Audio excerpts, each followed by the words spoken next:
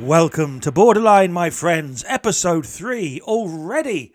I'm impressed with myself that I managed to get 3 up. Here I sit doing my podcast that still doesn't know what it is. Apart from what it is right now. What it is right now is me trying to overcome the resistance to actually doing the bloody thing. Oh, it's weird. I get all excited. I know what I want to talk about. I sit down here and the second I turn on record, all I can do is witness the self-sabotage, witness the inner critic, the inner censor telling me to not bother and go and have another Mars bar. So this is literally Zen in action. What's happening right now? I'm sitting here I'm literally meditating in this moment. I am observing the resistance, pushing through it and talking to you, my wonderful friend, whoever you are, listening to this. And it's going all right. I've got listeners. I have got listeners. I've got about 18 people have listened to the first 2 episodes, which is a lot. I'm very excited about it because at least 7 of those people I didn't tell to listen to it personally. They're actually legitimately found it. So that's quite nice, given that I've told no one outside of Facebook yet. Welcome, my friends. It's the UK. I'm at the time of recording. We just had the announcement about the Christmas variant of the... I tried to keep this a COVID-free zone because we've all had enough of it, but I've got to be honest, the name of the new variant did make me chuckle. It's called, you know what it's called, Omicron. And if you're listening to this in the future, you'll never believe what happened in 2021. But the way they've named it, I get it. You know, the virus is here. They've got to have names for the different variants, Alpha, Delta, whatever the one in between was called, Beta, I'm guessing. But this new one, Omicron, sounds like the name of the bad guy from Transformers the movie from 1984. You know what I mean? It sounds like a weird kind of sci-fi thing that's coming out of the sky to devour the planet. Obviously, the baddie in Transformers 1984 was actually called Unicron. But you get what I'm coming from. Voiced by the incredible Orson Welles in his final gig. And that is a career I would take. The idea of being the boy genius who then never quite fulfills his potential because he's stymied by forces he can't control, basically the studio system, and he ends up at the end of his career doing voiceover for adverts, for port, wine, and then the voice of Unicron in Transformers the movie. When you started out with Citizen Kane, I love Orson Welles. In no way is this dissing him. I would even take that career. And I do quite a good impression of Unicron from Transformers the movie 1984, and here it is. Megatron. And there we are. I will give you a new body and new troops to command. And nothing. You belong to me now. There you go. If you're casting for Unicron in the remake, I'm your guy. Those Michael Bay Transformers films can piss off forever. They were not good. I mean, I want proper Transformers where I can tell what it is. You know, I want to see it transform. I want to hear the noise. You know what I mean? And actually, the Michael Bay ones, it just looked like too much, too busy with the special effects. I mean, when the 2 robots fought, it just looked like somebody's been down to a junkyard and welded a load of random car parts together, then stuck a camera in the middle of it, and then rolled that down a hill. You know, there you go. Have that. If you can make head nor tail of it. See if you can work out where Optimus Prime ends and Shockwave begins. Right on top of this thing today, you're going to be getting pristine sound quality. And the other one was in my first podcast. I thought this is a casual thing. I'll just sit here. I'll just chat to me fans. I'll just chat to me fans around the world. My fan base in America is bound to come out. So I had a mug of coffee with me, which I was slurping on. And apparently the slurping sound, like on a podcast, is essentially Quint's fingernails on a blackboard. If you're listening to it, it's a grating noise. It sounds worse than it is. So this borderline is a tea-free zone. Actually, that's a lie. There is a cup of tea in front of me, but I'll be editing out the bits where I slurp it. I'm going to slurp it now, but I'll edit it out. Or will I? Only you will tell when you're listening to this. Did I cut it out? Did I leave it in? We won't know until I get to the editing process at the end of this spontaneous unfolding. That resistance is a right bastard. Because my brain, I don't know about yours, but mine's got the whole, well, my brain, it's no secret the reason this is called borderline is because that's what I am. And my brain has got some very serious post-production facilities, better than I've got on the laptop in front of me. So I'm just thinking about, if I do a podcast where I just riff and talk about stuff, no one's going to listen to it, and B, those that do are just going to take the piss out of me. But ultimately, so what? If they do, that's the universe taking the piss out of itself, my friends, because we're all one thing. This is a hologram, and all we are apertures through which it is viewed. So, fill your boots, mate. If you're not enjoying this. I know at least one. I've got one hater, I know that. On Instagram, she/he is. I've got no idea who it is. They've got the profile picture's a model. So you can tell it's fake. It's obviously a bloke. And it's obviously a magician. And it's obviously a right neck beard. You can tell by the interactions that it has with me, this hater. But he's got all these dummy accounts set up with supermodels. And they're called xxx.victoria.ccc. Weird names you could never find. But every time I do a live stream, up it pops. It's always the same opening as well. What are we doing here then? Then a few comments will go by, and then it'll come in. Always the same. Why are you telling us your life story? And I'll reply, just in case it's a new person. Oh, this is just a live stream for my friends and my fans around the fans. I keep saying that like I've got... Oh, yeah, massive in America. Those 17 listeners, at least half of those are in the States. That's where my real fan base is. When I get out there, you'll see. And then he always says, I always explain, I'm a comedian, I'm just doing this to exercise my brain and connect with my community. Always the same reply, sorry, forgot to laugh.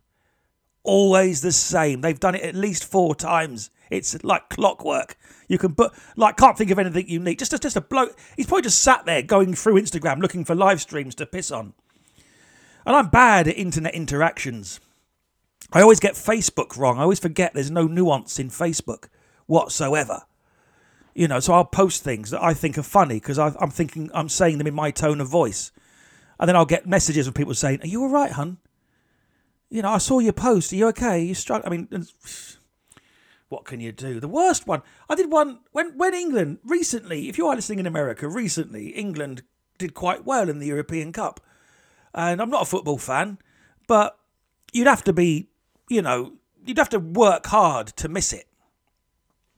And, you'd have to be made of stone not to have felt something when it was happening as well.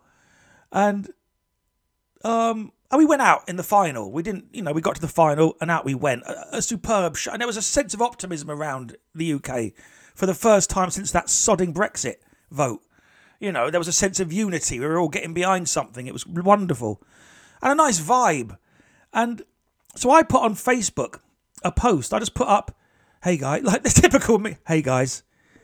I don't know about you, but this feels like, doesn't feel like the end of something. It feels like the beginning. Meaning, hey guys, this is the turning of the tide. This feels like the beginning of something, a new era. Let's just love it. This is what I meant, So that's why I put, hey guys, it doesn't feel like the end of something, does it? It feels to me like a beginning. You take care out there, is what I should have put. First comment was this comedian that I know. Oh, not with that squad it isn't. Come on. We need to replace the management at least. We're going to be mothered in the World Cup. This is going nowhere. It's a disgrace what happened with them penalties. Missed the point entirely. Thought I was literally talking about the football. I was thinking about, in the World Cup we'll do well with that squad. I was just thinking about the general vibe of the universe. But, just no one gets it. No one gets me on Facebook. I try my best. So I saw the Ghostbusters film, Ghostbusters Afterlife. I finally got to see it. As always, I'm about 3 weeks behind everyone else, but I was looking forward to it very much, and I was not disappointed. I loved it. I don't know if you've seen it. I'm not going to spoil it for anyone because I don't know. I am going to spoil it in a later one of these. I've got a guest coming on, my first guest. I mean, this is a solo podcast is the idea, but when it's appropriate, I will be dragging in some people.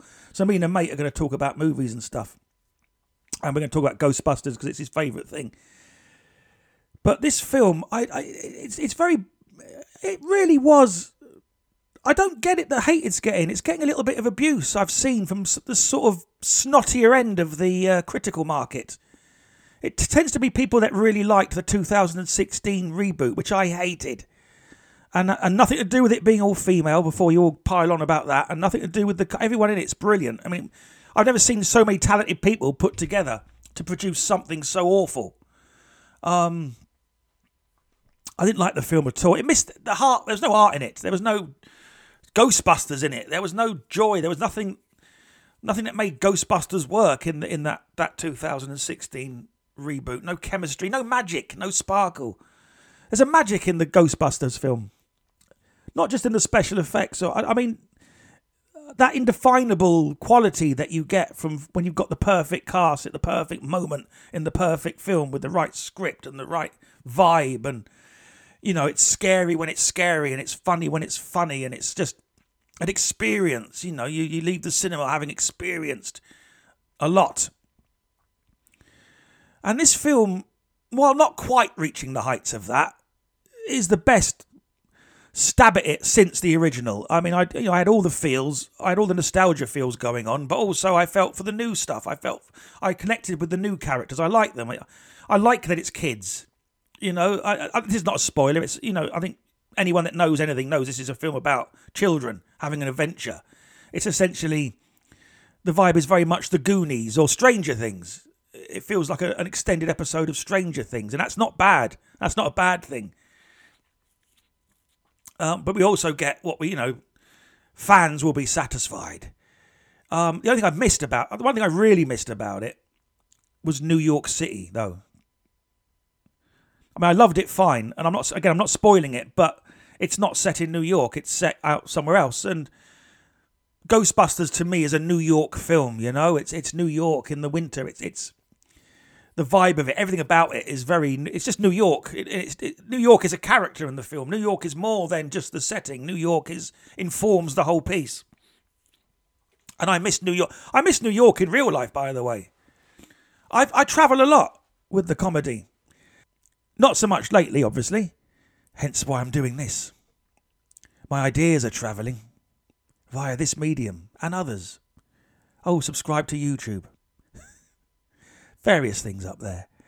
But I travel a lot, and what happens when you do travel a lot, it all blurs into one thing. You realise that, all right, here I am. It's so great to be in this foreign country. Right, where's the McDonald's? Oh, it's over there, next to the Starbucks. So there'll be Wi-Fi in there. Great. And there's the Hard Rock Cafe. You suddenly realise that basically most places are the same or very similar, and you have to go and find out the places of interest. But the city itself, the cities themselves are generally the same thing. New York, the first time I saw that was the first time I felt like I was living in a movie. I felt like I was, I like this hologram. I like this projection that I've manifested. This is like just something about the place. When you're walking around it, you can't help but swagger. You can't help but get that New York walk on. That's fantasizing about a taxi cab nearly hitting you. Hey, I'm walking here, giving it a bit of that. You want to eat street food in a way that you don't when you're in India, because they warn you against that. One of my favourite things in the world was being on a cruise ship in India, and there was a couple on there. We just sailed into Mumbai, and they were giving it. There was a couple that had been there, unbearable since they got. They were like, she was wearing a sari since she arrived, and he was like, "Oh yes, we know India. Oh, we've been many times. You don't know India? Oh, you must experience this." And they knew India, and they've been to India. And if you didn't know they'd been to India, they would tell you all about how they've been to India. And she said one of the most pretentious things I ever heard, because they put like an Indian buffet on the ship, and she came out with, "Oh, I only ever eat Indian food in India, because it's the only way you can really appreciate it and really taste the spices, and we know where to go." Now, all cruise long, there's been announcements over don't eat the street food. It's not, seriously, please. I mean, ding dong. Hi, guys. Hope you enjoy your stay in Mumbai. Do not touch the street food. Go to restaurants or places where do not touch the street. I can't emphasise it.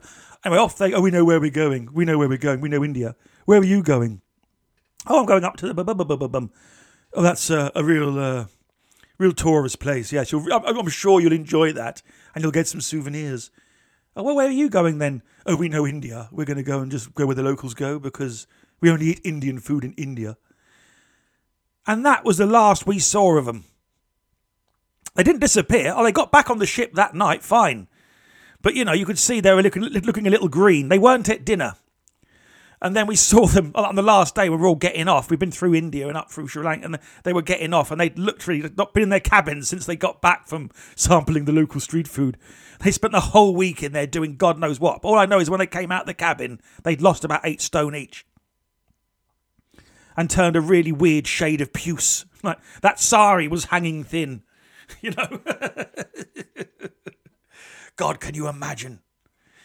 They paid dearly for that authentic experience. Yeah, so New York was beautiful. I just loved it so much. There's the smell of it. Oh, I've never, everything, the coffee tasted better. We found a diner, my friend Andy Nyman, I messaged him and said, you're really savvy when it comes to American cuisine. Is there any authentic diners in New York? He sends me back a list about as long as your arm. He knows the place. And I tried one of them, the Astro Cafe. It's right down by, not too far from the Empire State Building, near Central Park. If you go from the docks, walking up to Central Park, you go past it. I wish I knew the streets better. I could tell you exactly where it is. But I went in there with the Junk Boys, a group I work with, and I had New York toast. What's New York toast, Buckles? Well, I'll tell you. It's what we would call in the UK eggy bread. It's like so the toast is dipped in, like an omelette, like an egg and fried as an omelette, but then with 2 slices of that, you make a cream cheese, as in Philadelphia, a cream cheese sandwich. Then you cover that with maple syrup. Oh my God. It's one of the nicest things I have ever eaten. I mean, they put it in front of me. It's essentially a grilled heart attack. It was a real New York dish. She's filling up the coffee. You got all the refills going on, Yeah, coffee. You get a free refill with the coffee. I can't do the accent. I wish I could. So all the bits, Trump Tower, oh yes, all of it. Met the protester, the guy outside, he's been protesting ever since Trump got in. So I suspect his work is now done. Cool guy though, real cool hippie guy.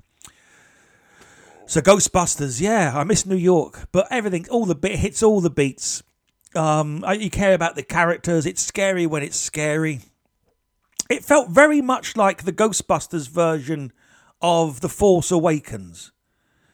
Which I liked, because the Force Awakens was structurally a remake of Star Wars: A New Hope, but it introduced the new characters while keeping those of us that have been following the Star Wars since the beginning happy. It sort of addressed the balance, and it gave them a really good base to launch from. And then what happened next, and we all know how that turned out.